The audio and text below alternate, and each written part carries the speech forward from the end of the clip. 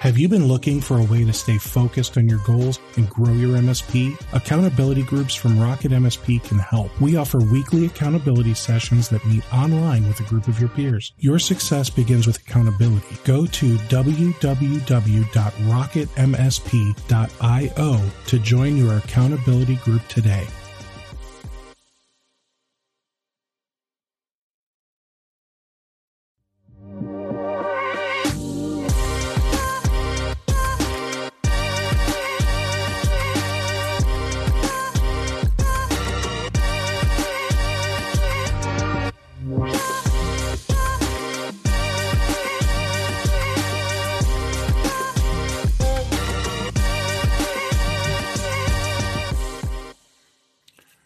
Good morning or afternoon or night, depending on where you are. Welcome to another episode of the Rocket MSP podcast. I'm Steve Taylor, your host, and today I'm joined by Raphael and Brett. Raphael, welcome back. Thank you for joining us again. If for those of you that don't remember, these guys are from Adaya Security. I think I said it right. You did. Yep. Excellent. So, welcome back. Thanks for being here, man. Absolutely. Thanks for having us back. We had fun last time, you and I. So let's do it Absolutely. again. So, can we kind of like recap briefly what Adaya Security is for the people that didn't watch the last one? Yeah, absolutely. So, Adaya was founded 2 years ago. We are headquartered in Detroit, Michigan, but available in all of North America. The goal, based on my background, is 20 years of cybersecurity experience. So I've been at McAfee for 11 years, then went to FireEye and departed Duo after the Cisco acquisition. The thing that you see in this industry is that there are amazing point products out there. And 95% of them are all geared towards the enterprise. And that's fine. But where we're seeing a huge market opportunity is in small and medium-sized businesses where they can't afford to hire a full security team. And they're not going to go out and spend $50,000 to hundreds of $1,000s for one point product that they personally would have to maintain or outsource. So we decided to bring on 13 design partners at the beginning of our journey, and we supported them manually as their cybersecurity team. They got the benefit of having a good security posture. We got to understand what was really going on in their world, and them not being technical was fine. But we were able to see what type of vulnerabilities they were getting, what type of phishing attacks they were getting. And again, nothing surprising. It's definitely still phishing is the number one item in the space that we see.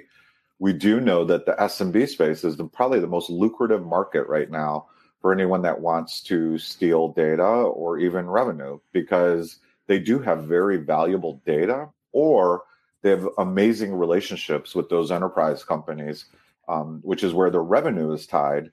And those companies now are demanding that they have the same security posture as them. So we see this in a lot of different companies that are outside services. So law firms, marketing companies, facilities, all of those small businesses that are important to, obviously, everyone globally, but also for those companies that are much larger and need to scale. Is where we're seeing the biggest opportunity. Because of my background, we looked at two different lenses. What is the right approach with these customers? And we are 100% laser focused on partnering with the channel. And that is with MSPs and different types of resellers, because we know that they are the first line that these customers go to for help, which is great. And we created that channel program similar to the one when I was at McAfee. So we really want to enable our channel partners. We want to make sure that they make a lot of money, and we want to make sure that their customers are happy. Awesome. Well, thank you for that. For those of you that want to learn more about the background, the company, compliance and all the little features and just hear about it, watch the one from, gosh, has it been 2 months now? It has. It's like Oh going my on. goodness, man. So last year felt like a decade. This year feels like it's flying by. Exactly. Um, So 2 months ago, we did one of these where it did not include a demo. Today is going to be very heavily focused on doing a demo. So I know that you also brought Brett with you, and Brett right now is just an icon of a little dude. Which these things happen, man. We got to roll with it. So Yeah. Brett, can you share some background for you, please, sir? Absolutely. My name is Brett McCary. I've been with Adea for almost 6 months now. It's been a blast the entire way as we work through, evangelizing appropriate cybersecurity practices in a neglected space. Me personally, I don't come from cybersecurity. I actually come from an education background, but have dove headfirst into the industry and have really appreciated the sense of community that the industry has. And I'm excited to be here and excited to show what Marzo4 can do for our small and medium-sized businesses here in the United States. Very cool. So, what do you have in store for us this morning, gentlemen? Well, I think the first thing is to remember the lens we all need to look through is that of a small Mm-hmm. business. So if we apply the enterprise lens or the security onion that came up on the last video, those are all appropriate, but that's for the enterprise. This design that you're seeing is specifically for small and medium-sized customers. It is intended to be a lens of usability that they want to use it, and it doesn't feel like cybersecurity. That is what we learn from our design partners. So that's kind of our ask of everyone, is just look through that lens. Definitely ask questions. We're ready to answer any questions as candidly or be as transparent as last time. And we'll walk through each of the pillars. So the main point of this design is that small businesses will never have a security team member, and that's okay.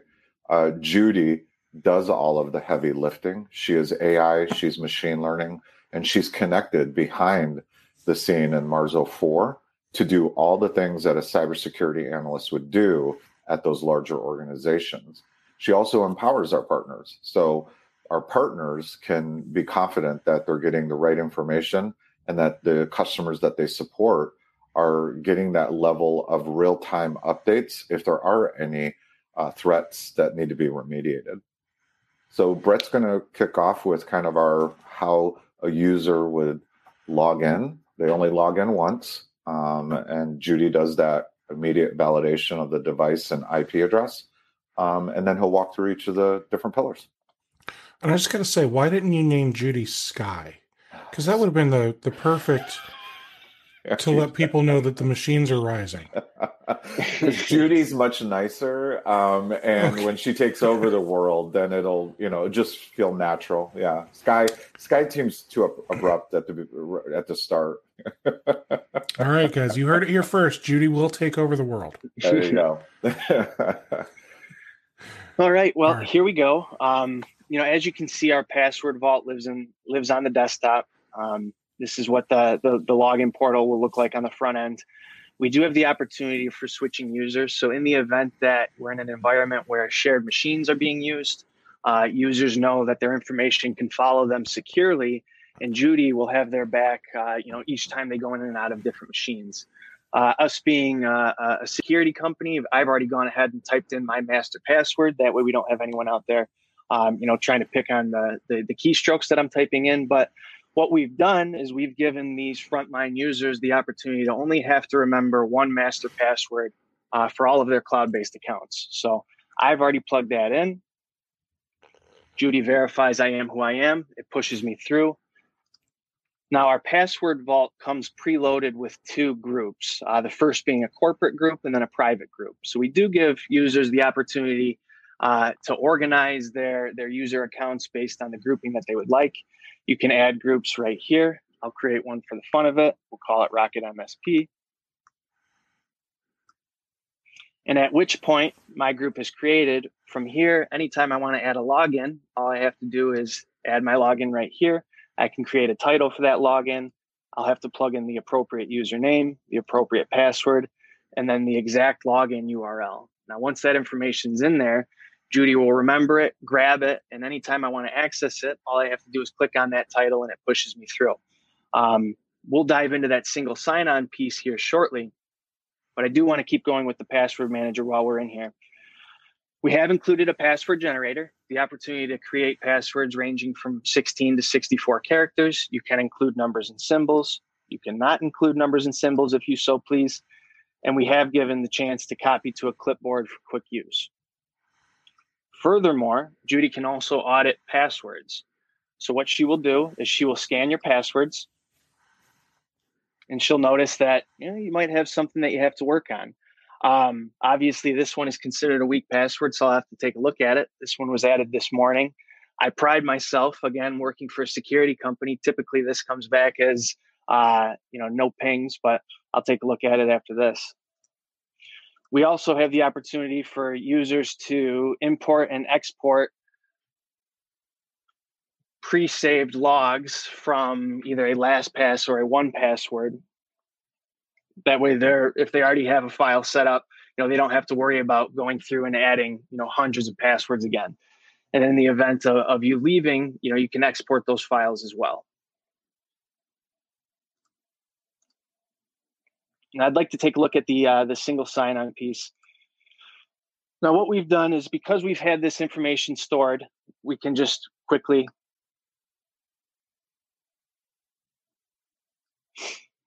go into the browser. You'll notice that Judy picks up on the appropriate text fields, plugs in the information, and pushes me through. So again, lifting that burden of remembering those keys, taking the responsibility off of the frontline user, and allowing them to go through their day seamlessly without having to worry about remembering appropriate usernames and passwords. Now, once in the browser, that password vault also follows you for quick access.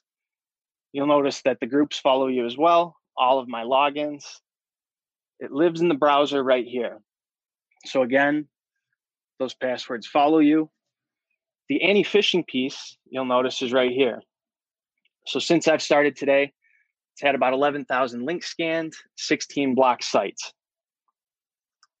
Now, in the event of a potentially phishing opportunity coming through, Judy will pick it up.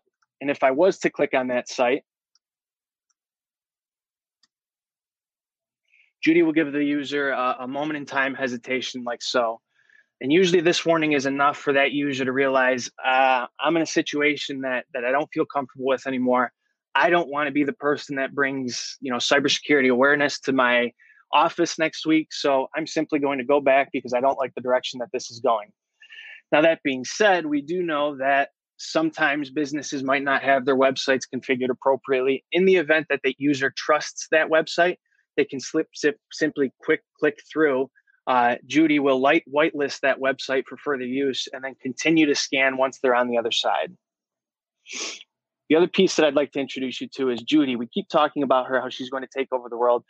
She lives in your toolbar. She can interact as if she was like a Siri. So you can say, hey, Judy, and she'll be pulled up. But because we're in a sharing environment, I don't want to do that just yet. But she can interact just like a Siri. She has about 700 knowledge-based articles ranging from, what is my security score? We'll get into that piece here shortly once we're in the dashboard, or things like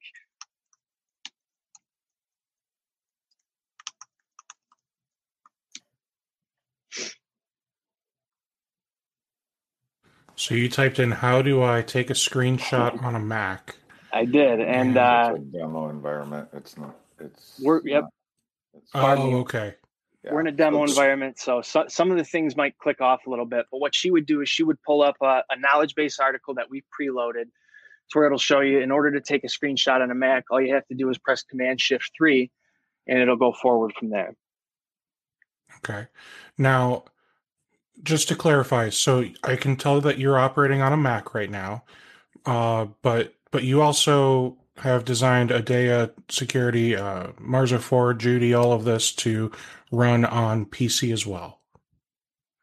Correct. We have it running on Windows 10 Pro. Okay. We're not supporting home. So just want to go ahead and throw, as we talked about last time, be transparent. Nothing wrong with home, but if we're looking at businesses, home has a lot of opportunities to improve. So Sure. we support Windows 10 Pro, any of the business editions and up. So you're not even going to bother with 7, 8? No. None of I those. mean, Microsoft is rolling those off. So we follow the provider of the different OS or systems. Whatever, it's usually 2 to 3 back. Got it. Okay. The next piece I'd like to take you to is the dashboard side of things. Again, two perspectives from this lens, one being that of the frontline user, the other being that of the champion. Again, this is a demo environment, so not everything is going to be up to date. What you'll notice right here is our security score. That security score is going to be based on 4 factors: whether or not your disk is encrypted, whether or not your auto logging is enabled, whether or not your auto update is enabled, and whether or not your firewall is on. If this wasn't a demo environment, on my side, it would look like 100 because I have all of those features clicked on at this point. But what it does for those frontline users is in the event that they log in and see a 75, they'll know immediately that something is wrong, at which point they escalate and make sure that everything is taken care of. From this champion dashboard, we have our 2 tiles right here. The first one being Judy's Team Blue. That is our automated threat detection and remediation. I'll let Raphael cover that here shortly. And then our compliance mapping. This is where frontline users, SMB owners, will be able to quickly fire up a framework for their environment. Judy will run a scan, auto-populate it based on what she's seeing, and then have holes saying, these are the pieces of SOC 2 that you need to address from here on. So that compliance piece is going to be huge because we know how complicated that can be for our small and medium-sized businesses. So giving them that helping hand to build a foundation and let them go forward, almost providing a roadmap and a flashlight on a foggy day.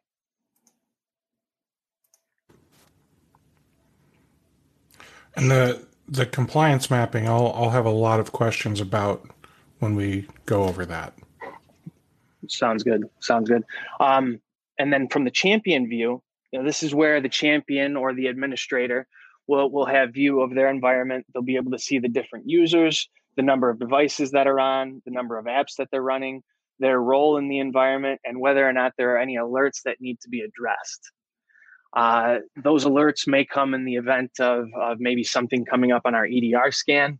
Our EDR right now, starting next week, will be an antivirus scan that runs on the front end, sets a baseline, and then turns off, and then scans any new files that enter the environment. Our full-blown next-gen EDR, which we like to compare to like a mid-level CrowdStrike, is expected to go live in the middle of May. Very nice. And the cool part about this is that this is the information Judy's using when you log in. So if Melissa Champion was logging in, like Brett mentioned, she validates it's a registered device. She validates that it's the IP address, and then she grabs the password and logs you in. That's the same thing that an enterprise company gets, which is now down in the space that we're all working within for small businesses. The cool part is if it's not, then she won't let you log in. Yates Network asked if we support Linux. Not yet. We do support Firefox and Chrome for now, but it is on our roadmap for later this year. Very nice. The last little piece that I'd like to show is kind of one of my favorite tricks for adding new logins to our password vault. Let me pull over the screen here. I'll demonstrate it via Spotify so everyone can see that I'm a voracious listener of punk rock and history podcasts. But what we'll see here is how anytime it logs into a new website for the first time, Judy will recognize that and say, hey, do you want me to save this for you? So let me take some time here.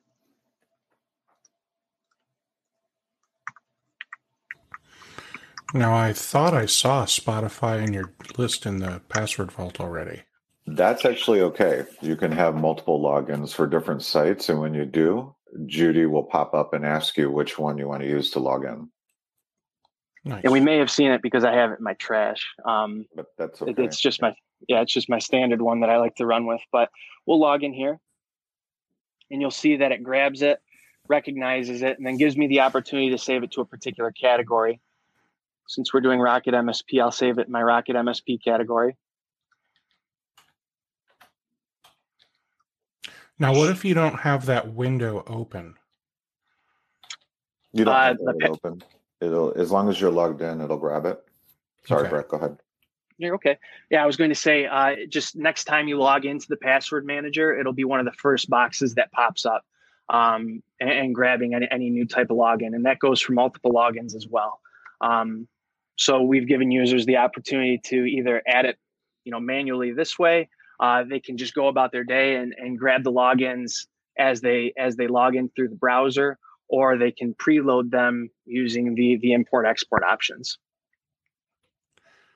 Now, with this being like a single sign-on, I'm going to call it a homepage that takes over your browser's homepage. Mm-hmm. I have roughly 1,500 passwords in my LastPass vault, and I feel like that could get, it could become overwhelming, especially with how big these boxes are. Like, it's gorgeous, don't get me wrong, but if I can only see 9 or 12 at a time, what can I do to quickly? I don't want to have to scroll through 1,500 list items and find something. You don't have to. There's a favorite area. So Judy starts to learn what are your most used platforms, and she promotes those for you in order. You can also, if you go again, you can drag and drop and create different categories so that you would see them at the top like Brett has. So you might say, well, these 400 are Rocket MSP logins. So Judy, move all of those over there. These others are my private ones that I tied to my Facebook and personal email address. And then these are more of my corporate ones. But you can have, we have some customers that have 30 to 40 different categories. It's similar to what you guys experienced in those other password vaults where each vault is its own, right? The cool part is you don't really need to worry about the login piece, but yes, you can prioritize them in a way that they show up for ease of use. And then the favorites, as she learns which ones you go to the most, will always pop up in that additional drop down that Brett was showing. And is there a search function in here? There is. On the password vault, you can do a search. The search in the browser extension is coming. Okay. So again, it's meant to be enterprise-grade security without really feeling like enterprise-grade security. The password vault is the bells and whistles on the front end for those frontline users to make their day easier while also lifting the responsibility of best practices. Myself, as a former teacher, I can't tell you how many times I had technology thrown at me that I wasn't either properly trained up on or was seen as a hindrance to my day. I can't tell you how many licenses were probably in my name as a teacher, and plenty of other teachers as well that weren't being used appropriately. Marzo4 was designed to not feel like you have to learn a new technology. All you have to do as a user is remember that one password. You enter it on a daily basis, and then once you're in there, Judy takes care of everything else for you. All the EDR, the anti-phishing, all of that is running in the background. So those frontline users you don't necessarily have to get the buy-in. All you have to do is ask them to remember that one password, and they have some of the best practices in the world following them throughout their day. Nice. And then as we mentioned, go ahead, Brett. No, go ahead, Raphael. As we mentioned, mobile is coming out. It's in its final stages of QA. It will be supported on the iPhone and Android. In that model, just think of it the same way. You have your vault. If you want, you can click through. She autofills for you. It takes you into any of your websites. And for she shows you your security score. In the future, that'll be the method that she starts to communicate with users. If there's an issue, right now it's on the desktop agent that you saw. And then lastly, because I know that came up a lot, you said, Steve, we do support two-factor. So obviously we promote Duo because they are the industry standard, and I'm a little partial to them. But two-factor does work with this as you're logging in, so that those partners that asked last time, it does support that. Excellent.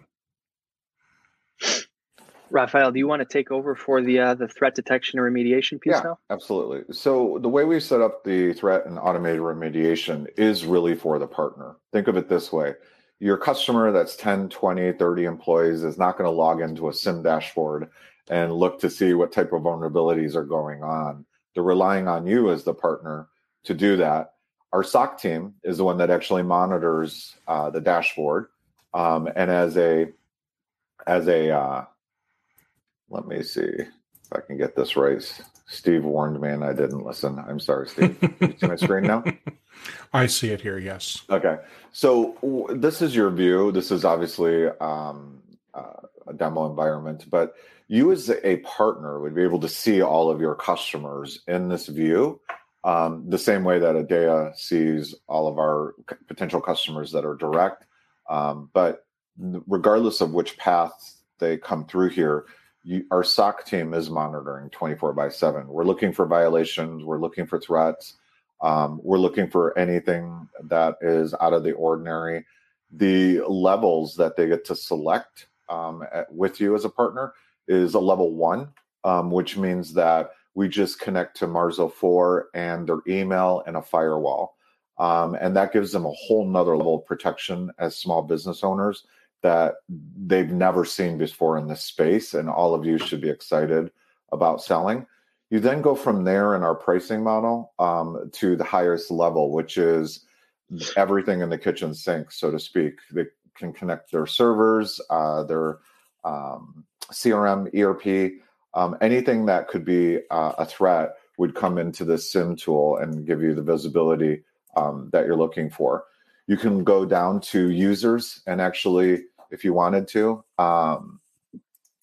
click on the menu here. You can click on users. You can create different watch lists as a partner. I don't know why this is throwing up with this demo area, but there's different ways of creating different rule sets that either you can do for all of your customers or our Judy's Blue team can jump in and help you. So this is what's great about the SIM tool. Behind the scenes, if there are things that can be remediated, then it will push it through and remediate it at the server level, at the endpoint, or even send notifications to the partner and us so that we can jump on a call if it's something that seems to be an attack. Now, real quick, I just want to roll back for a moment. You mentioned Judy's Blue Team. So there are companies that specialize in solely doing like cybersecurity and threat remediation and things like that. And very often they use the term MSSP, Managed Security Services Provider. And so I just want to make sure everyone knows that when it comes to security, there's red teams and blue teams. Right. The red team, like a lot of times, a security company will have both teams, right? They'll have a red team and a blue team. The blue team, their main job is to find issues and resolve them so that way the bad guys can't get in. The red team, their job is to try to find issues and see how far they can take it to kind of like weasel their way in, and then the two teams work together and can then tell the IT head or the CEO or whoever wants the information, hey, this is how far we got, and these are the steps we recommend you take to prevent or to remediate or mitigate or whatever term they want to use, right? Yeah. So, So Judy's blue team is a mix of both team yes. members. Last time you asked me why then it wasn't purple, if you don't remember. I do. And all of our colors are blue and Judy's blue. So yes, that blue team is a mix of those two types of teams combined into one. Here's the cool part. You as partners, we already have partners that set the guidelines of how this works. So if you're an MSSP, you may say, well, I don't want Judy's blue team engaging with the customer. I want you guys to notify us. We do have a red team and we'll jump in, and that's where we add our services. Not a problem. We would set up your view in here that way. Doesn't mean we won't notify ourselves, but it means then we would call you, the partner, and say, there's a major issue going on at this company that is yours. How do you want to proceed? So we're very cautious in our engagement with customers and let the partners, whether they're an MSP or an MSSP, drive the matrix of how we all work together. And I'm still not turning it to purple, Steve. So just don't even ask. So I just want to rewind for a minute. So first, Judy's taking over the world, and now we've got the Matrix. Yeah, we have the Matrix, and I got Star Wars behind me for those of us that are. Goodness. We're excited about my Star Wars stuff last time. So but that's why a great collection. That's what we really wanted to be careful about, and we pull from all of our expertise on our teams from other cybersecurity companies that we've been at, is that we're really enabling the channel partner. And yes, we want those users to have an amazing experience, but it doesn't feel like cybersecurity because they're tired of cybersecurity. And it's okay because we've all beaten people over the head or suggested that the sky is falling, and it might be. But when you're a front-end finance person and an accounting department, last thing you're worrying about during tax season is security. You're worried about getting all your tax forms in by the deadline, right? This allows them to not have to worry about the 500 logins that they're using, and Judy does the monitoring for them and enables the partner to be behind the scenes and take on anything that they want to take on. All right. Now, that last screen that you showed us, that screen is very interesting to me because honestly, because I've never seen anything like it in any of the systems that I've used. So are you able to dive a little deeper into that screen for me for a moment? I can. Let me see. It's a demo environment, so God bless it. Does it even have any threats in it right now? Probably not. Let me double check. Cancel.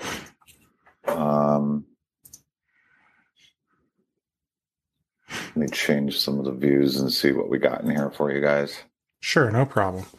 And then while he does that, Brett, what is your role there, Brett? So my role here is on the sales side. I'm working with channel partners to kind of grow our channel program and really link arms with again servicing a neglected space.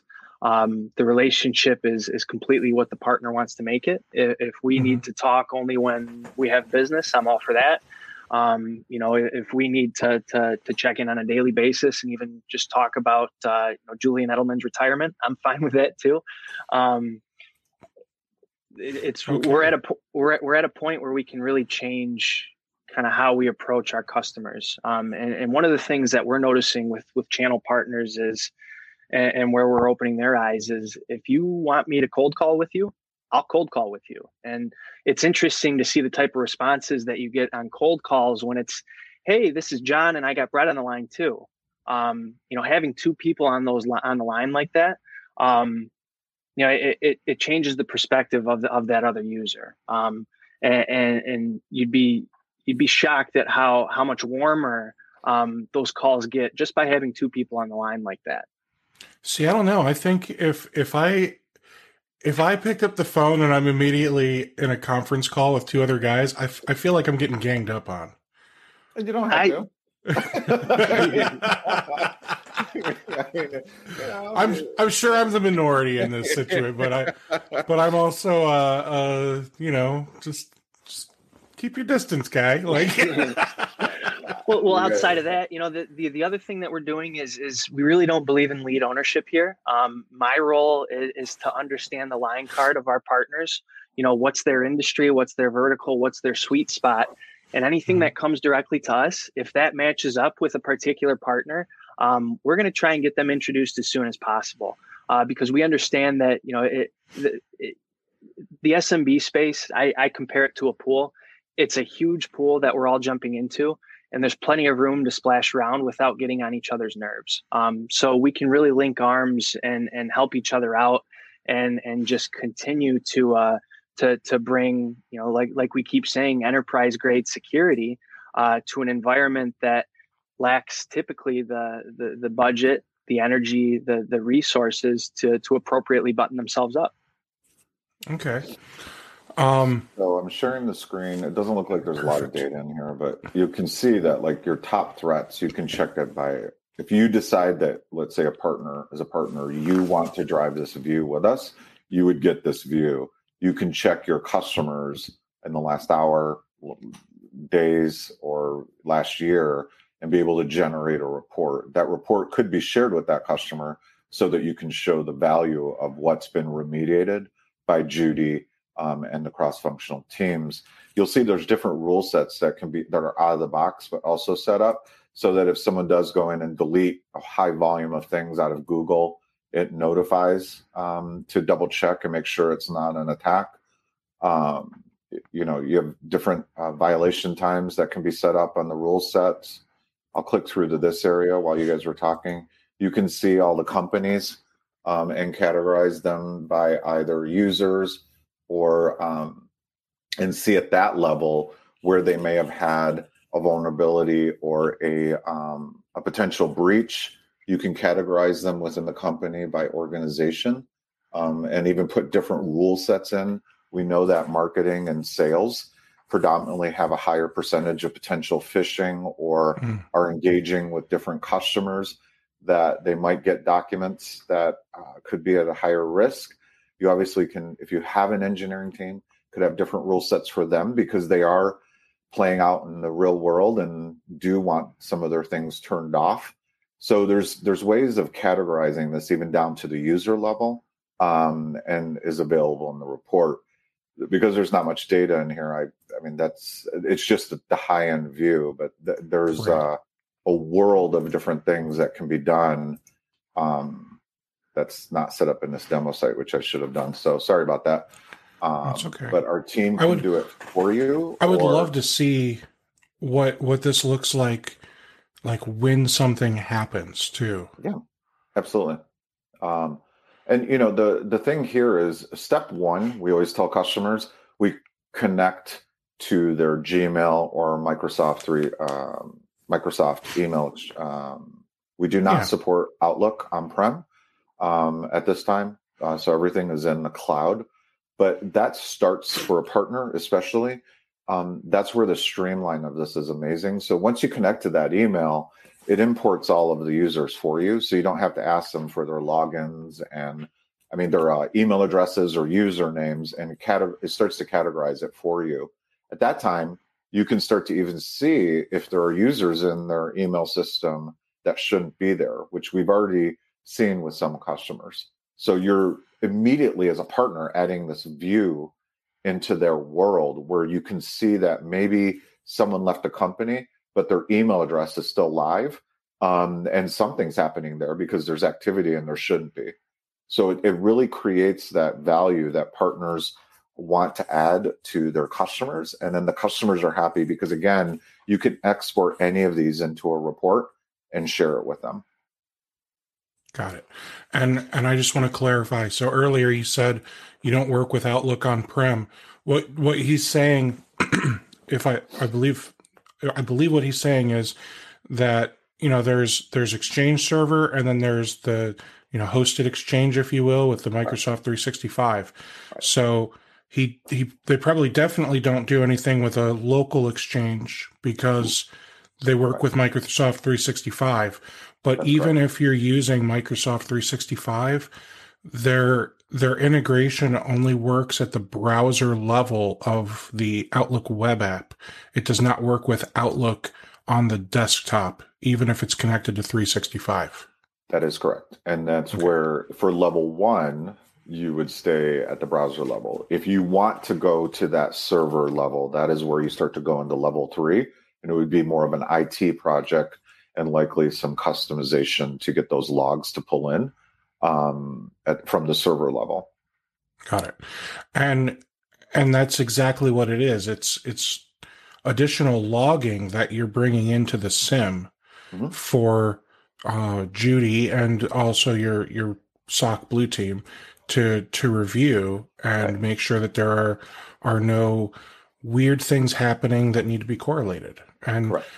And because of that, there's a reason why that's not included in level one, because level one is a more cost-effective solution for people that just want to dip their toes in and have the basement of cybersecurity that everyone should have, right?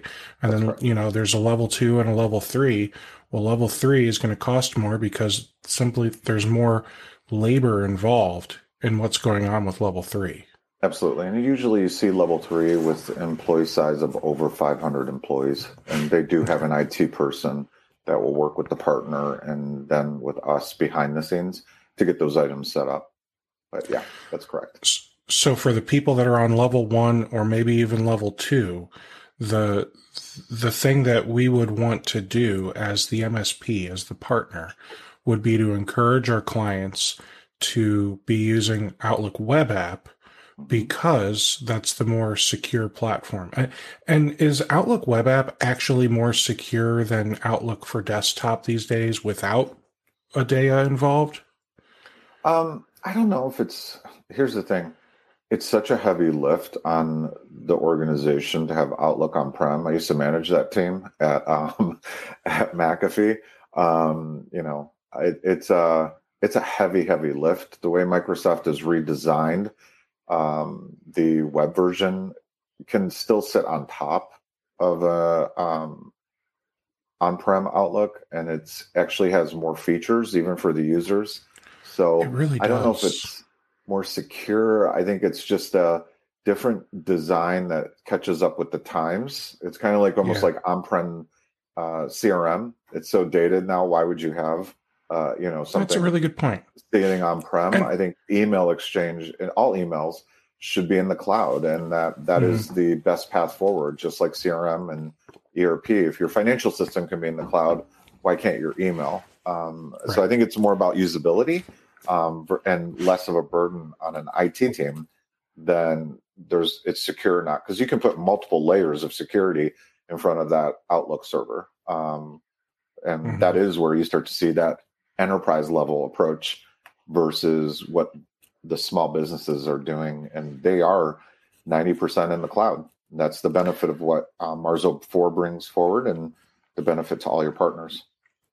And I want to say this: how many times have you MSPs run into that email hoarder where they've got the 40 gig PST or OST, and they don't understand why Outlook keeps crashing or keeps doing weird things, and it's all because of the size of that database. As Right. soon as they just start using the OWA client, everything's fine because their web interface is actually designed to just work with Right. that stuff because it's all in a browser. You don't have to deal with caching all that email on the local hard drive. And And yeah, you save a lot of money. yeah, I mean, and you should be encouraging your clients to not store things on their computer for what should be obvious reasons at this point these days. So did you want to? Oh wait, I'm not allowed to Yeah. drive. You are. I learned that last time. So where do you want to go next? No, it's okay. So, all right. All right. Is it possible for me to see like how Judy works? Like if you do something dumb and you open up an attachment and try Well, to get a Brett showed virus. you that. Yeah, Brett showed you that message that came up that says "Do not click through." There's no real way to Yes. show what's happening behind the scenes. Got it. But So that doesn't even bother showing up in the sim because it prevented him, and there's they didn't nothing click to through. Right. report. They didn't Okay. click through. So there's nothing to report. And then behind the scenes, the engine that our engineering team has built with Judy, she's the traffic cop. So if you did click through, the first level of protection is to monitor the endpoint and just watch if the CPU starts to spike, or if something's trying to download, then she quarantines it. At the same time, yes, that would go, if they're leveraging our threat and automated remediation, that would go into the SIM tool and start to notify our blue team. And then we could engage with the partner depending on how they want to engage. But we intentionally left this front end to look easy Right. and not like cybersecurity. So as a partner, you would go into the SIM tool and see things if they did decide to click through. But that moment Brett showed you, do not click through, because he didn't. It's not going anywhere. Right. It's just going to go in the anti-phishing link area that dropped down, and really show them that she blocked it. Okay. Now, I didn't actually pay attention to what he clicked on. Was that a real thing or just It was a real phishing link that we've approved for him to click on in the demo. And it basically, got it. we know it's a phishing link. Yeah. Okay. Yeah. But even if it was embedded in an email, Judy, again, if it's in the cloud, Judy will scan it and say, wait a minute, don't click through. Or she'll block anything that's trying to download. That's really cool. Yeah. And I think the thing for partners that might be thinking about, well, what type of customers they should work with. Again, we see anyone under 100 employees immediately fall in love with this because they don't view it as cybersecurity.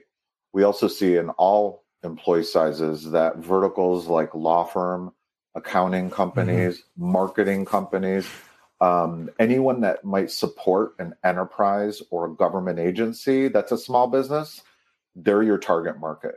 We're seeing that over and over again with different partners that have already signed on, where they're successfully booking business because they can discuss that data point of, well, who are you? Where's your revenue tied to? That's the question we guide our partners to ask. And if they say, oh, Marriott or University of Michigan, or insert a name that's a big brand name, that is the customer that you want to start talking through and showing Marzo4. They immediately get it because they are seeing it on the RFPs. That's the game changer. For those of you that maybe don't sell into SMB, the game changer is those larger organizations are putting it now on the RFP for them to have the same security posture as their security team. And that's where you as a partner can make a lot of money, and Marzo4 checks all the boxes for that remediation. Okay. So I want to talk about pricing for a minute here, because I'm sure everybody's like dying to. They're all foaming at the mouth, right? Awesome. So they're just waiting for Judy to take over and tell them what they need to do. We have no problem with that. So all right, let's. I'm going to give you guys a few scenarios. So the first one is very small, one person company that they do. I wouldn't even call them a CPA. They just do taxes. Okay. They don't even need cybersecurity, right? Because nobody's coming after them. Yeah, you're good. Okay. I'm hoping that's sarcasm. Yeah, they have all of the social security numbers, all of your tax information, and they're probably putting it on a shared drive that maybe they share with consultants, or they're emailing attachments to their customers. And so yes, they do need security. They just don't want to deal with it, is what we find in that scenario.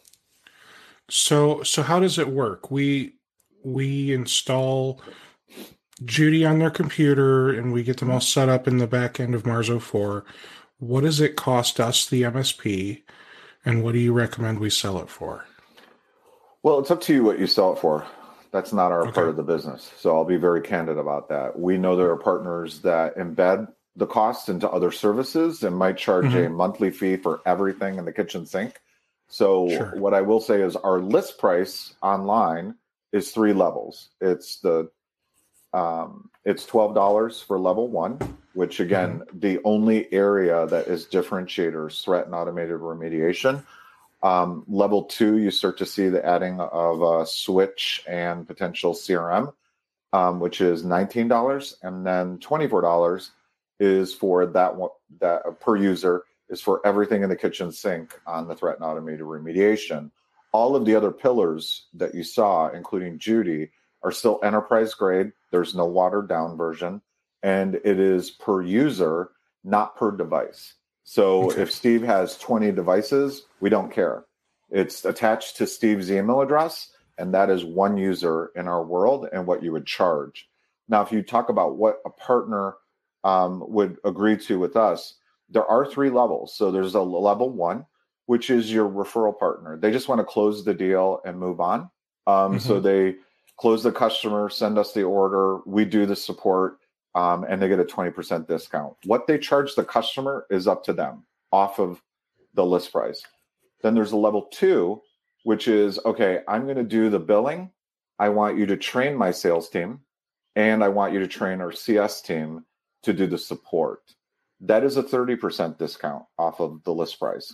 And that model, we bill you 30 days after the customer has been onboarded and show you the number of tenants that you've enabled and the number of users, and bill you that way for the amount that that is owed. So the two is either, it really is about how you want to work with us. Level one, again, straight referral. Level two, you're going to take on a lot of the ownership with the customer. In both models, though, we are indifferent about, we don't charge a minimum fee, we don't charge for training, and we don't charge for co-branding. So we will push you as a partner out through all of our social media outlets. We will do campaigns with you. Our marketing team will even do roundtables where you invite customers and we can do a demo like this. And like Brett said, you can either drive or we can be there to drive with you.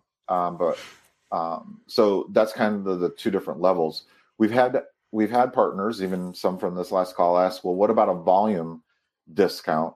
And we do have a level three in that model. We would need to understand what your projected forecast is, how many of your customers you intend to start moving over each of the months and into the year. And we can do what other MSP programs do, which is you purchase the licenses up front, and then you start to pull them down as needed for each of the months, and enabling the customer and go through that billing. So those are really the three levels. We've updated our one pager that explains all of this in great detail, and we can make sure you have it, or Brett, if anyone wants to contact Brett from this call, he can get that over to you and explain. But that's the high level how it works. But we don't set the pricing. And we are starting to get multiple distributors now that want to sell our product as well. And so in that model, if you're a partner that works with a distributor, then we can either still work with you directly or work with the distributor of your choice to ensure that, again, you're enabled in the right way within those three different levels. So, just because I'm all about clarification. Mm-hmm. So if we just look at, I'll call it level one of the product of Judy. So you said that's $12 a month per user. And level one of the partner program, that one you guys do the billing, right? We do. We do the billing, and we will do the support. So you're just selling the platform, which is totally fine. And you might even say, well, I'm now starting to get more comfortable 3 to 4 months later, so I want to move to level 2 and take on the billing and the support. And we see that revenues coming in and we're all working together. Absolutely. So now with level 1, you said 20% discount, but I think you meant 20% commission, right? Correct. Because so you're charging the customer the $12 and then you're giving us a check or however you do it of $2.40. Correct. Yep. Okay. And then the level 2 version of the partner program, same one, $12 a month normally. That one we're being charged by you. You're billing us now. We're And billing now you. we're talking 8 6 what I already forgot, but it's $8.40. $8.40 is what we charge you per user. Okay. And again, whatever you charge the customer is up to you. We've got some that, like I said, wrap it into other costs or just sell that directly. Now, Yates Networks asked if he can use this for residential clients, and I think the best answer is you can use it for whoever you want, as Correct. long as they're running Windows 10 Yes. and they're running the Pro or Business versions, Correct. not the Home version. Correct. I suspect it even works on like do they still have Enterprise with volume licensing and all that? I think they do, but yeah. Yeah. It works on the only one. And again, it can work on Home. Here's what I caution everyone. Home has a lot of OEM items that are part of the software that could conflict. So think about it this way, Xbox and all those other things. And honestly, Home is not that safe compared to, the business version. So yes, to Yates Network, you absolutely could use this with residential clients. There's no issue. It just has to be on a Windows system that has the Windows 10 Pro or Business Edition. And then for MacBooks, we do support the M1 chip. We do support Big Sur, and we support the last two OSs that Apple supports. So awesome. You could do that. And yeah, I mean, what he said, yeah, just have them install Pro. It's $59 upgrade or $79, depending where you get it. And right. You explain to them that you're adding that security and that value of protecting them. So yeah, it'll work for residential. Perfect. And then let's can we see in fact I could probably just do this. I'm going to go to the Adea Security website, and I'm going to go to the pricing page, and I'm going to share my screen. Sure. And the reason I'm going to do that is I'm less concerned about the price, and I'm more concerned about just seeing the differences between the levels. versions. Yeah. Do you want to pull it up? I can explain it. That works. Yeah, absolutely.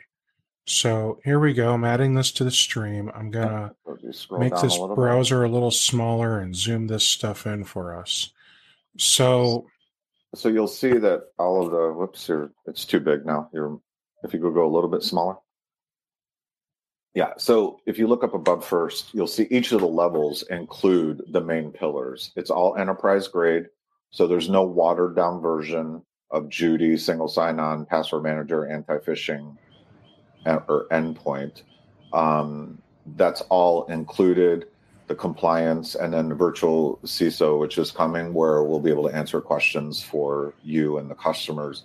It's this bottom box. Now, if you want to screen, that really differentiates on the pricing. And again, it's because of the customer you're approaching. A small company of 1 to 10 employees, the log sources they need are just on Marzo4 on an email client and maybe a firewall at most in their office if they do have an office. So that's what's included with the $12. If they go to the $19 version, again, we're just adding on switches, CRM, ERP. And then on the last level, which is the $24, you start to see we do everything. And they can even have a view into the SIM tool and be able to review the logs or have custom logs built for any on-prem proprietary items. All right. So it's too good to be true, Raphael. Last time, and we've already had some of your partners sign on. It's not. We're just differentiating ourselves. I know you're joking. We're differentiating ourselves because the channel partners should be included in our journey. This is what I experienced at McAfee back in 2005. And we want you to make a lot of money. And we want our users to be happy and feel like they're using something that enables them, but also doesn't feel like cybersecurity. And that's what we're confident of because we are seeing a lot of people signing up through partners and enjoying the platform. All right. So, um, you also mentioned that there are 3 levels of partner programs. Uh, besides the big difference of who's billing between levels 1 and 2, I'm just going to ignore 3 because I think most of the people watching this right now are probably just not ready for 3. Yeah, 3 is more of a custom contract. Let's look Yeah. at it that way and Yeah. just leave it alone. Yeah, and we can work with So, them and map that out. so with levels 1 or 2 of partnership, are there any like minimums or prices to join the program or anything like that? Nope. So we can join level 1 or 2. Mm-hmm. It doesn't cost us anything to join. There's no minimums. I can literally sell 1 license. And if I'm on level 2, you're just going to bill me $8.40, and that's that. As Correct. long as I pay the bill, Right. you're going to keep doing. And here's the other cool thing, guys. Can you tell them what happens if a client decides to leave me? Like they end their contract and go to a different MSP? I'm not understanding the question. I'm sorry. So, I thought maybe I'm misremembering, but didn't you say that you want to make sure that they have a cybersecurity plan in place and we're not just going to rip out a DEA? yeah, we're not going to, we'll give them a 30 to 45 day window. We're not going to rip it out. We're a security company. So if they decide they want to leave, we obviously want to talk to you and them and see why. Um, why? Was it a design issue or they just not finding value? Just because? Why not? We're not going to stop them, but we're not Right, going to rip it out. That would go against all guiding principles in cybersecurity to put someone at risk just because they want to leave. I'm not cool right. with that at all. So I'm sorry, I misunderstood the question. And then the No, other it's okay. thing that you were asking about is, you know, it it is a reoccurring revenue. So that Hmm. you're getting a month to month revenue just like us. The reason why we don't put a minimum in year one is we want to enable you. We want to grow with you. Now Brett's going to call you, Steve, and say, well, what's your forecast next month?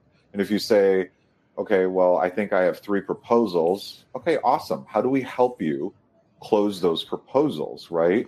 So it's a Right, different way of working with the partners versus it being punitive. It should not be punitive for you to sell our product. So we'll train you, we'll co-brand, and you're right, there's no minimums. Will Brett want to have a monthly forecast call with you and ask what's going on? Yes, that we expect. And then how can we work together to grow your brand? got it. Okay, so let's talk about. Are there any questions or anything so far? I just Well, want to make Yates wants to sure. start on level 1 and then bump to level 2 afterwards. There's no problem with that. Yeah, So just there's not any issues with doing that. And the nice thing is, you don't have to worry about cash flow in order to pay that bill. You can just collect those sweet revenue commission checks, right? Mhm. Um, the cool thing about I know Yates in yesterday's Yates said that he's like starting to switch from break fix to MSP.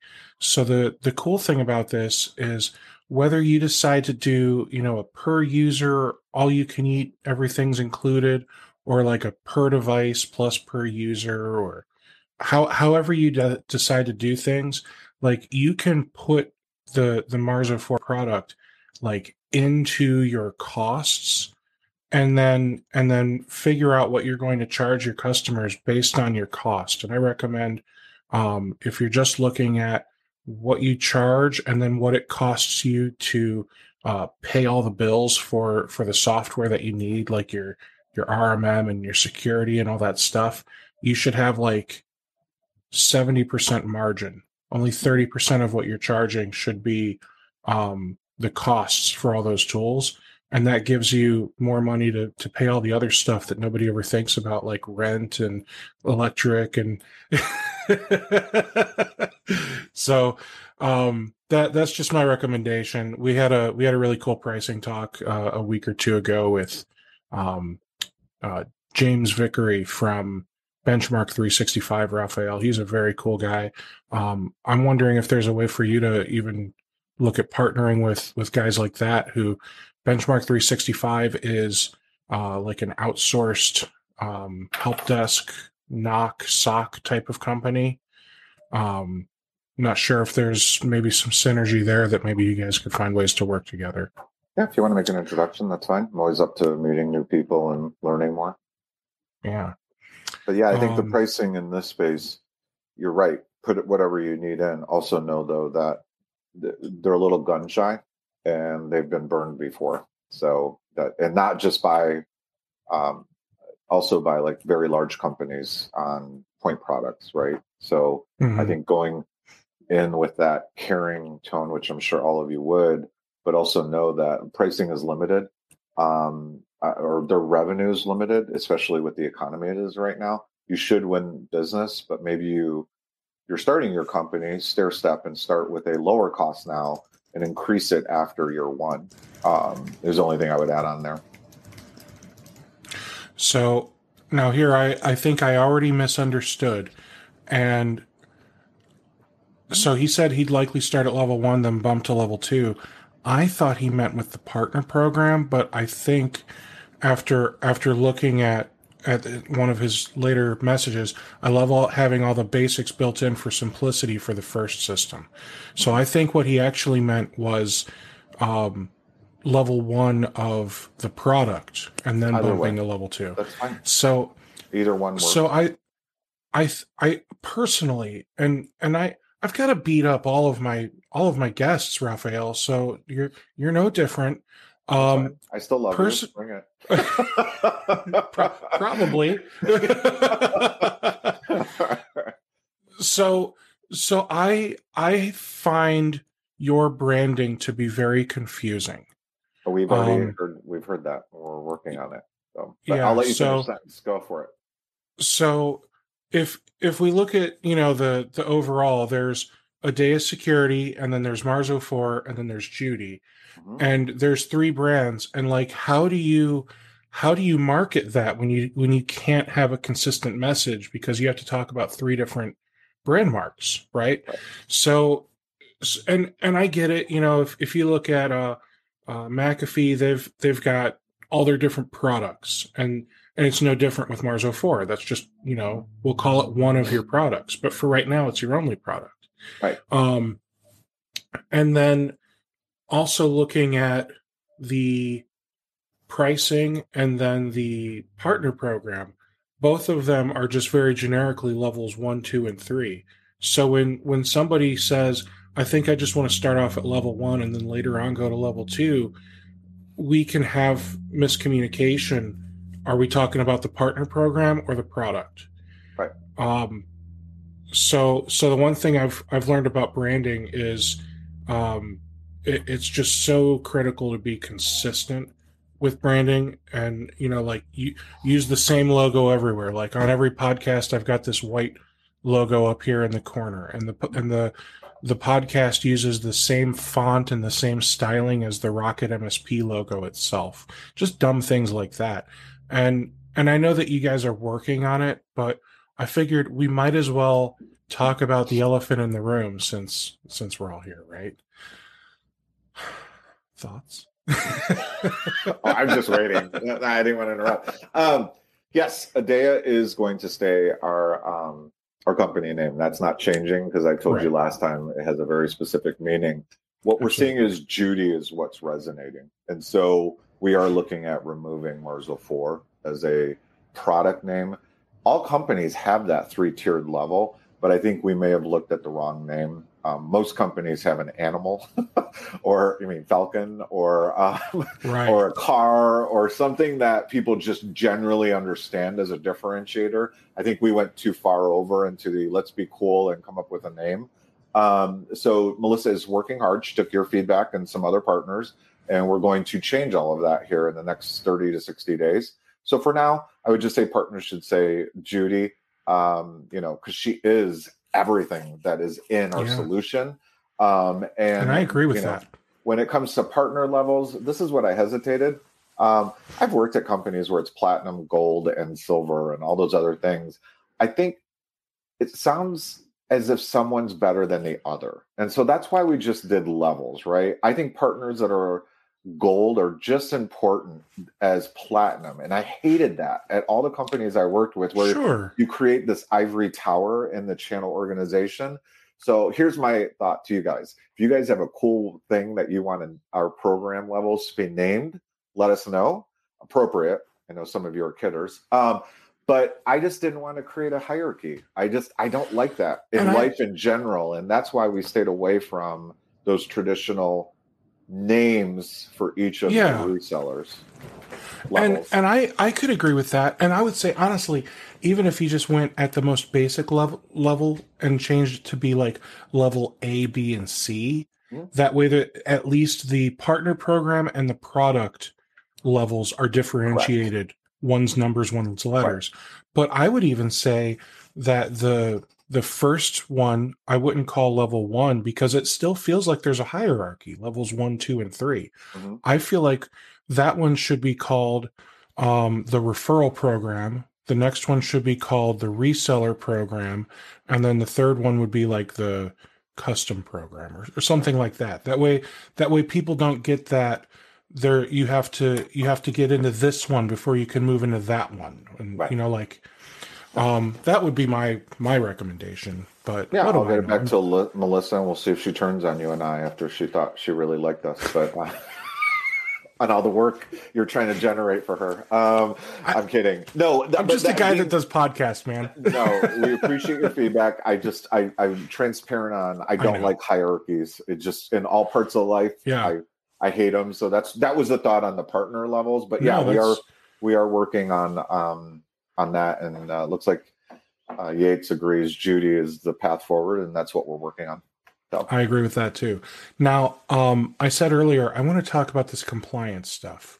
Okay. So, for like the smaller MSPs, I gotta say, it's really scary for them to be like, I want to go work with a doctor's office. Like, HIPAA, what? Mm-hmm. Like, we have no idea what HIPAA. Like, okay, so what how does this work? Yeah, so you would just click through in the dashboard. Again, our demo environment's not going to show you it, but basically think of it this way. When you go for a HIPAA audit or PCI or SOC 1, SOC 2, GDPR, right? You have to go through a formal audit, either internally or you bring in auditors, depending on how big you are or what type of, if you're a service provider versus actually the driver of that compliance.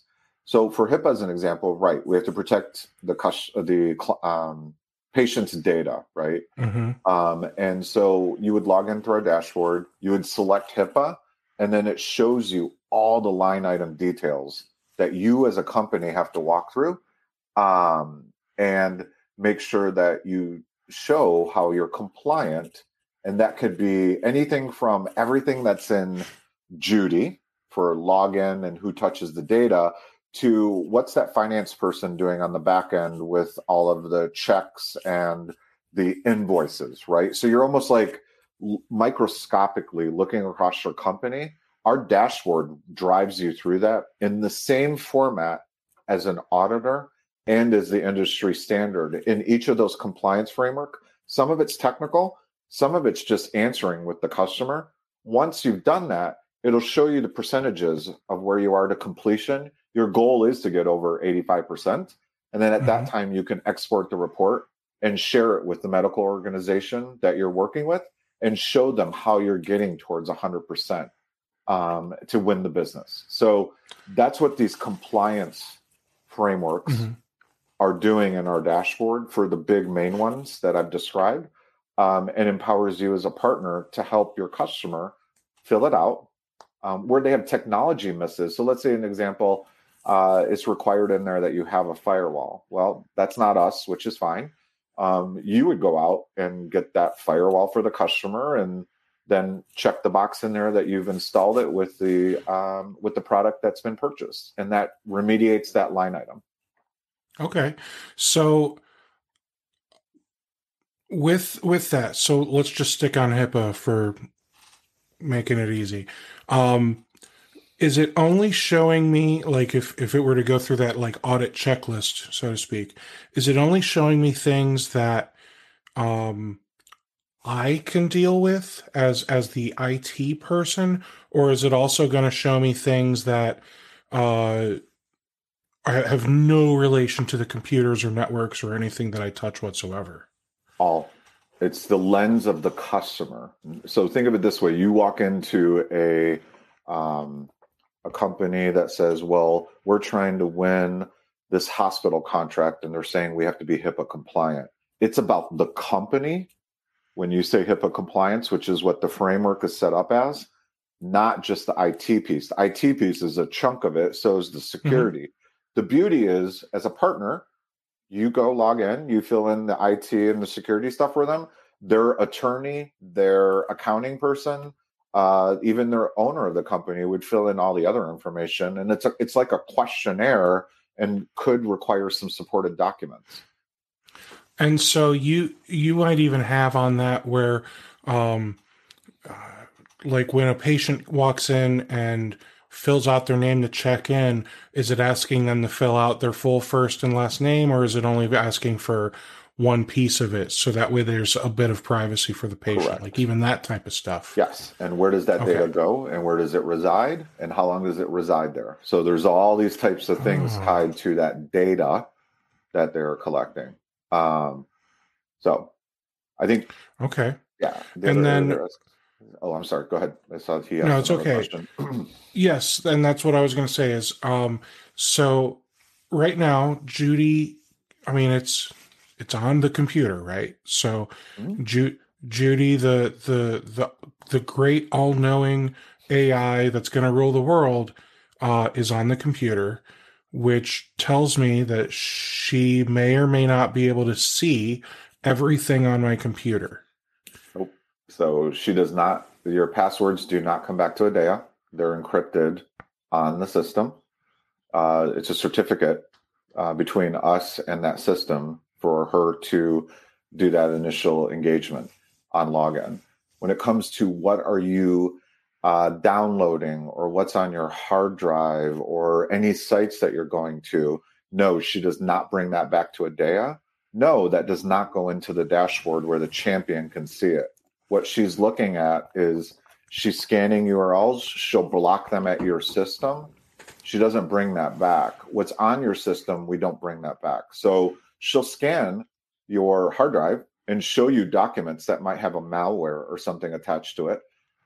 If it needs to be remediated, then yes, at that time, you as the user on that system would allow your MSP to RMM in, or our Judy Blue team with the partner, and we would have to look at that document and figure out how to remove that malicious attack or tell you to just delete it and go get another document. But we're not, we're very, very careful about this on privacy and how we ensure that you're getting security, but it doesn't feel like Big Brother. So no, we don't have a way of seeing what's going on in your system unless you click with an MSP, an RMM product, and share your screen. All Judy's doing is scanning, notifying you, stopping things. And on the remediation piece, it's just going to come back and say a Word doc with the name of blah, blah, blah, blah, blah, is showing that it has a malware. Again, it's not bringing the document back. It's bringing the notification through the log. And then it would require someone to action on it if necessary.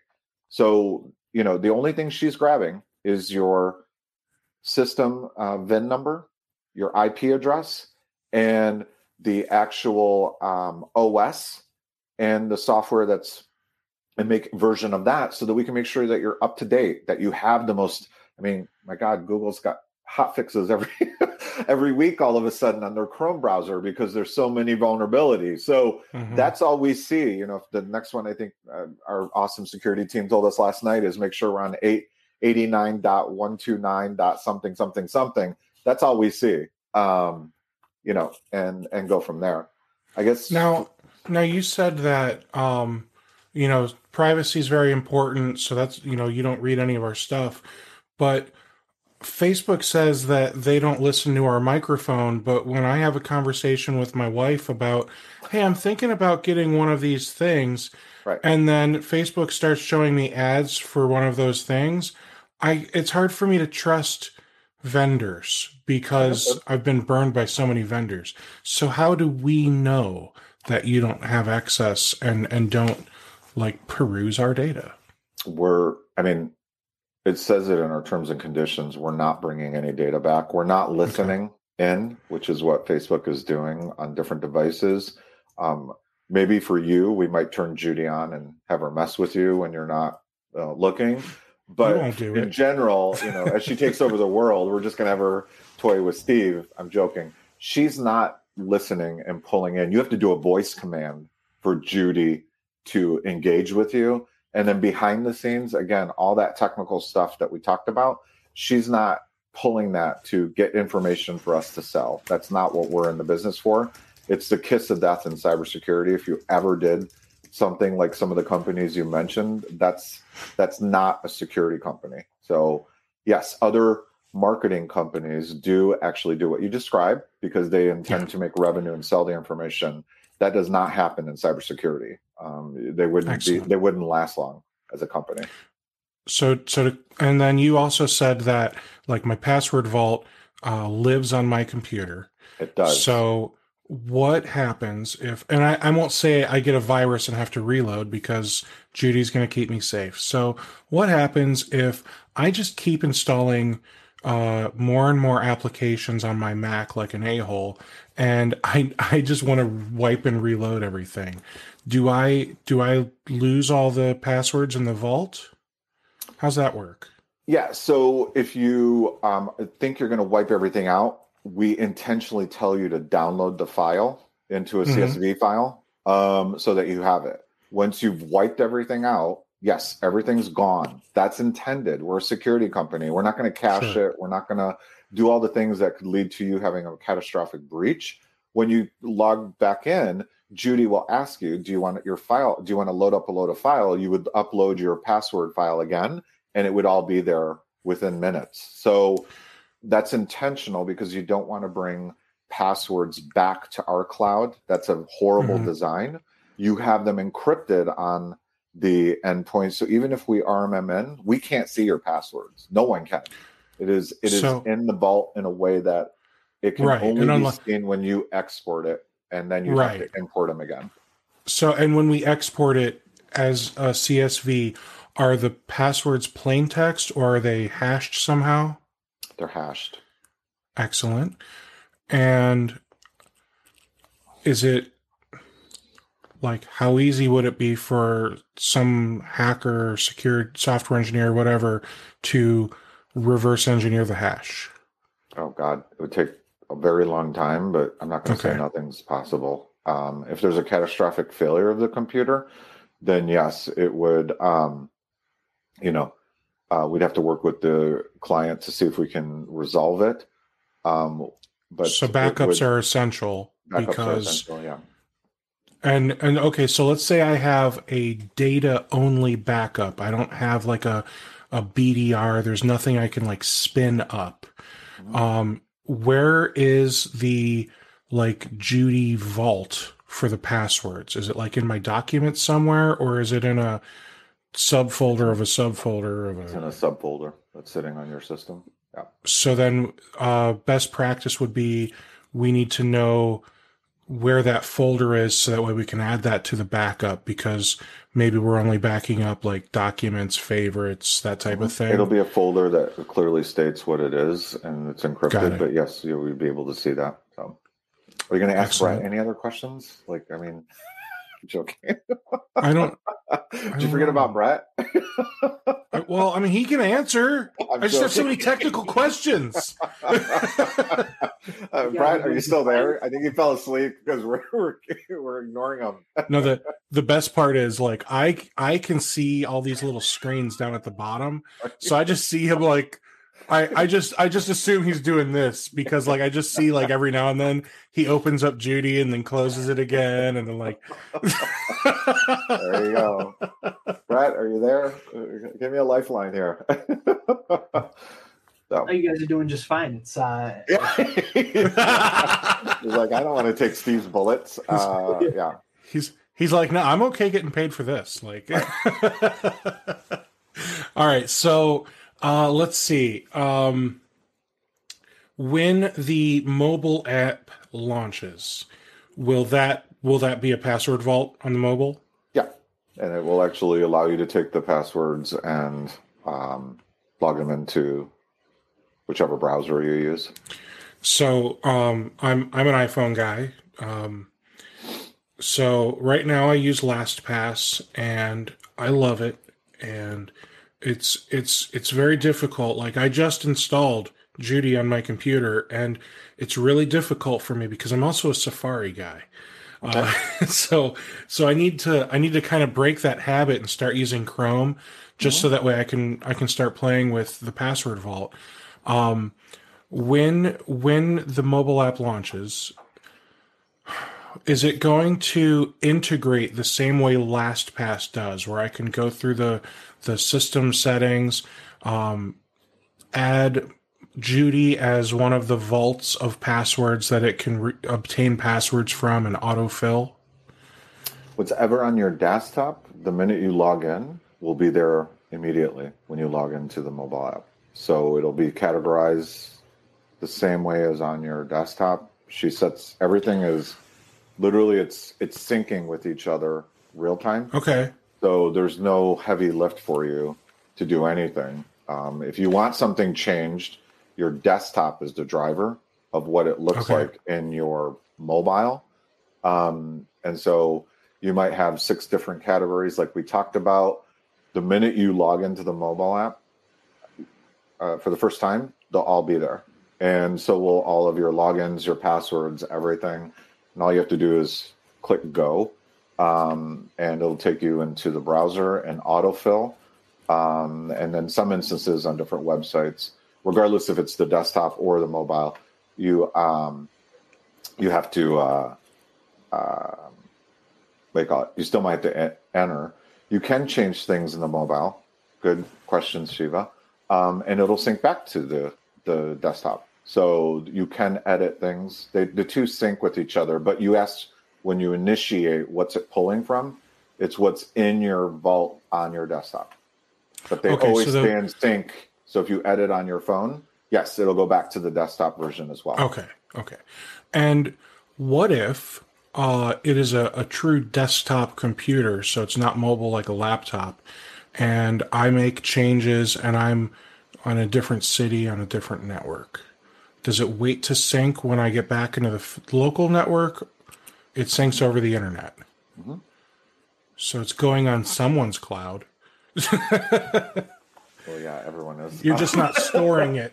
You're just not storing it in the. Storing it. Correct. Your certificate goes back to the cloud, and we see that it's you, and then it would sync between the systems. Literally milliseconds. Okay. Yeah. So we don't have to deal with firewalls, port forwarding, hitting a button in one system to manually sync it to another.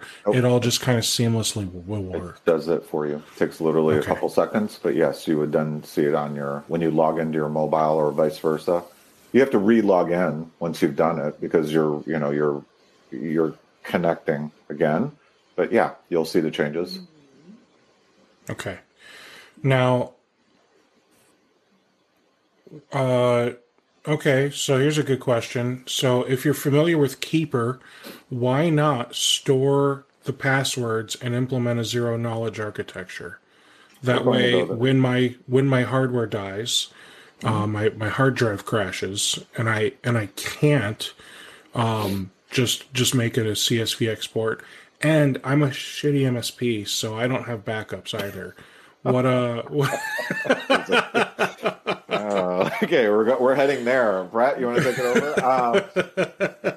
This is the design we're going live with. What you and Siva are describing is where we're headed. It's just not going to be in this first phase. So if you look at us in Q3, that's where we're starting to get into that 2-factor zero trust architecture that would start to enable things more like some of the other brands out there.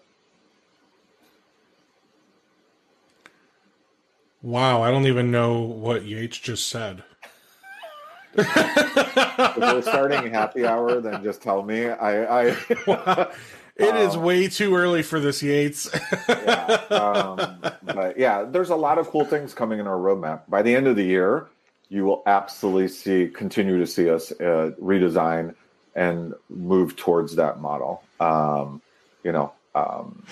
some of those more enterprise designs. It's just not in this first rev. All right. Brett, is there anything else that you want to share with the people, with the masses? Yeah, we're like I said earlier, we're eager to link arms, and do what needs to be done. Upon signing a partnership, whether you go the consultant route, the provider route, or the custom route, you'll immediately be introduced to our marketing team, Melissa. You'll be immediately introduced to our director of customer success. If I do know it's a video webcast, but yes, we're having some camera issues, so I apologize for that. Yeah, but feel free to pick on Brett or Steve. I fully support it. So yes, go. Yeah, as long as you don't pick on him.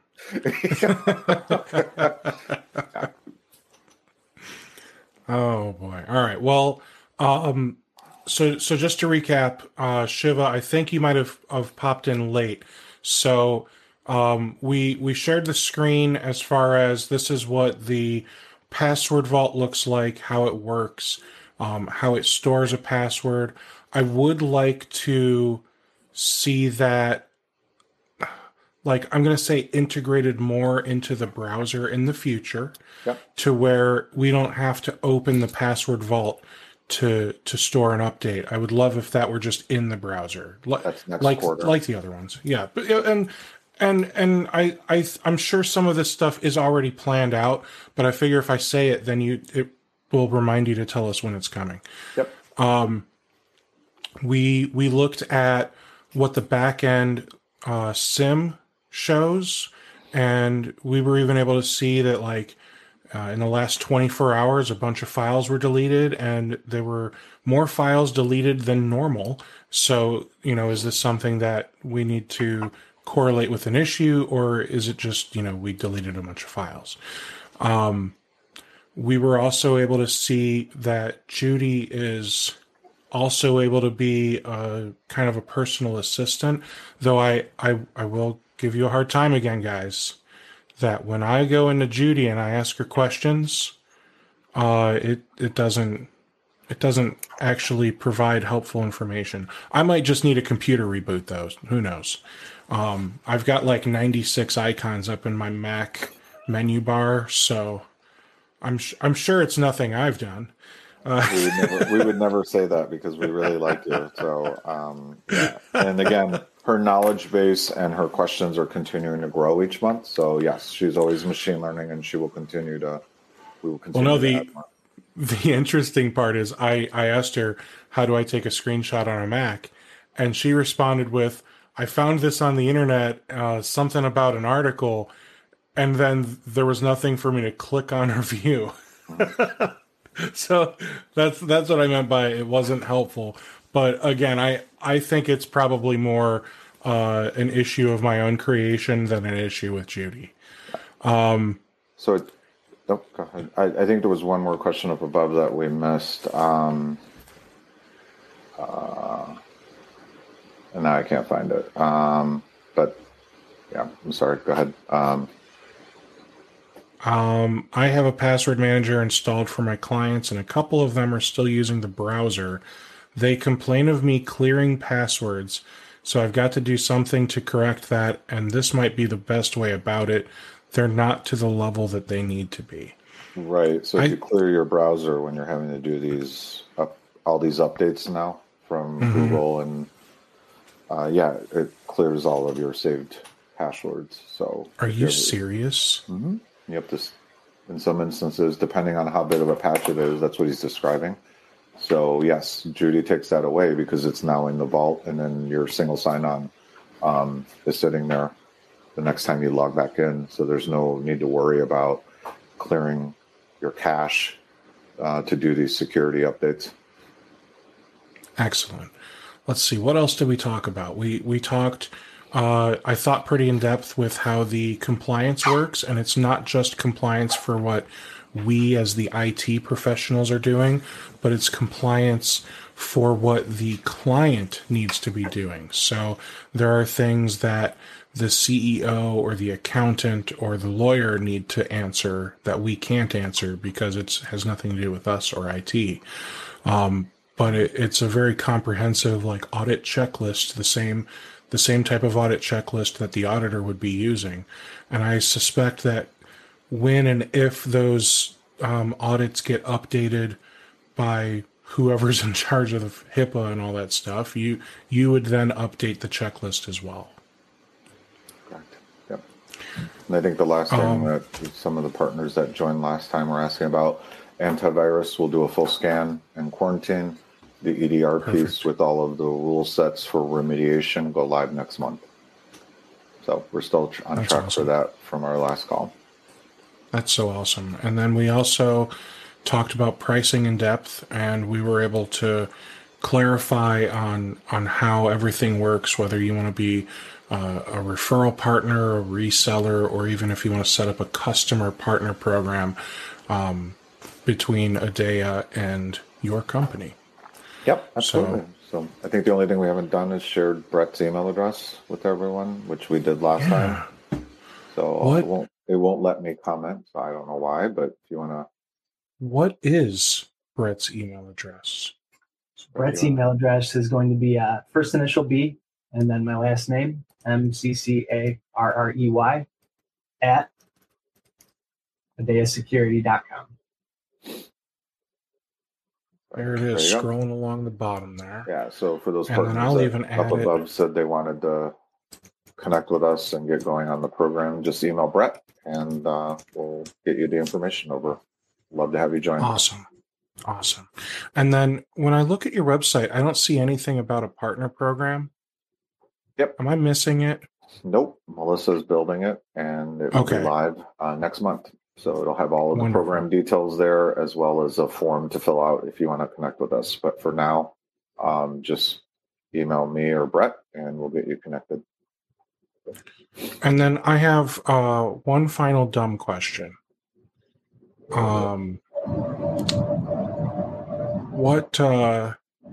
What exactly is this? Because I have an assumption of what certified LGBT means, but what is it?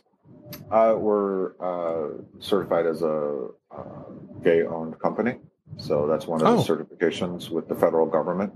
So we can actually work with the federal government on different contracts, as well as their providers. We did that, so if you have any partners out there that are LGBTQ as well, they can leverage our connection through the federal government and help with small business contracts. That is really cool. Yep. And so we got some other cool certifications for our team, and then as well as the cyber exchange, which we mentioned last time, that allows our product to be out there with Aptega. That's awesome. Good for you guys. All right. Well, Brett, any last anything? The one thing I'd like to add, just to kind of to close out the conversation, huge proponents of value-based, and not just for the customer, but morally and ethically. I had a conversation with a partner earlier in the week where, not only are we talking about how we can help him grow his business and pass this value on to his customers, but also looking at different types of volunteering, mentorship opportunities. We have programs in place here at Adea where we return a portion of our revenue back to food banks, depending on locations. If that's something that your MSP is interested in, we are all for supporting that side too. That is so cool. Yeah, so we just tell everyone, we obviously would love to have you as partners. At a minimum, follow our website on LinkedIn, and you'll see all of our updates, our accounting Adea page. So awesome. Well, thank you for having us. Fun Absolutely, as always. And I can't wait to have you guys back in a month, couple months. Whenever you guys make some updates, I'd love to help you show them off to the community. So yeah, anytime you guys have something cool to show us, you know how to Absolutely. reach me. We'll let you know, and we'll make sure we get the demo ready. So thank you for having us. Awesome. Thanks so much. And thank you guys for watching. I have another episode coming out in literally an hour and 20 minutes. So watch that. I'm going to be sitting down with Justin Esker. He is an MSP business owner, and he's just, got some cool experiences I'm going to talk about. So thanks, everyone, and I will see you guys at the next episode. Thank you.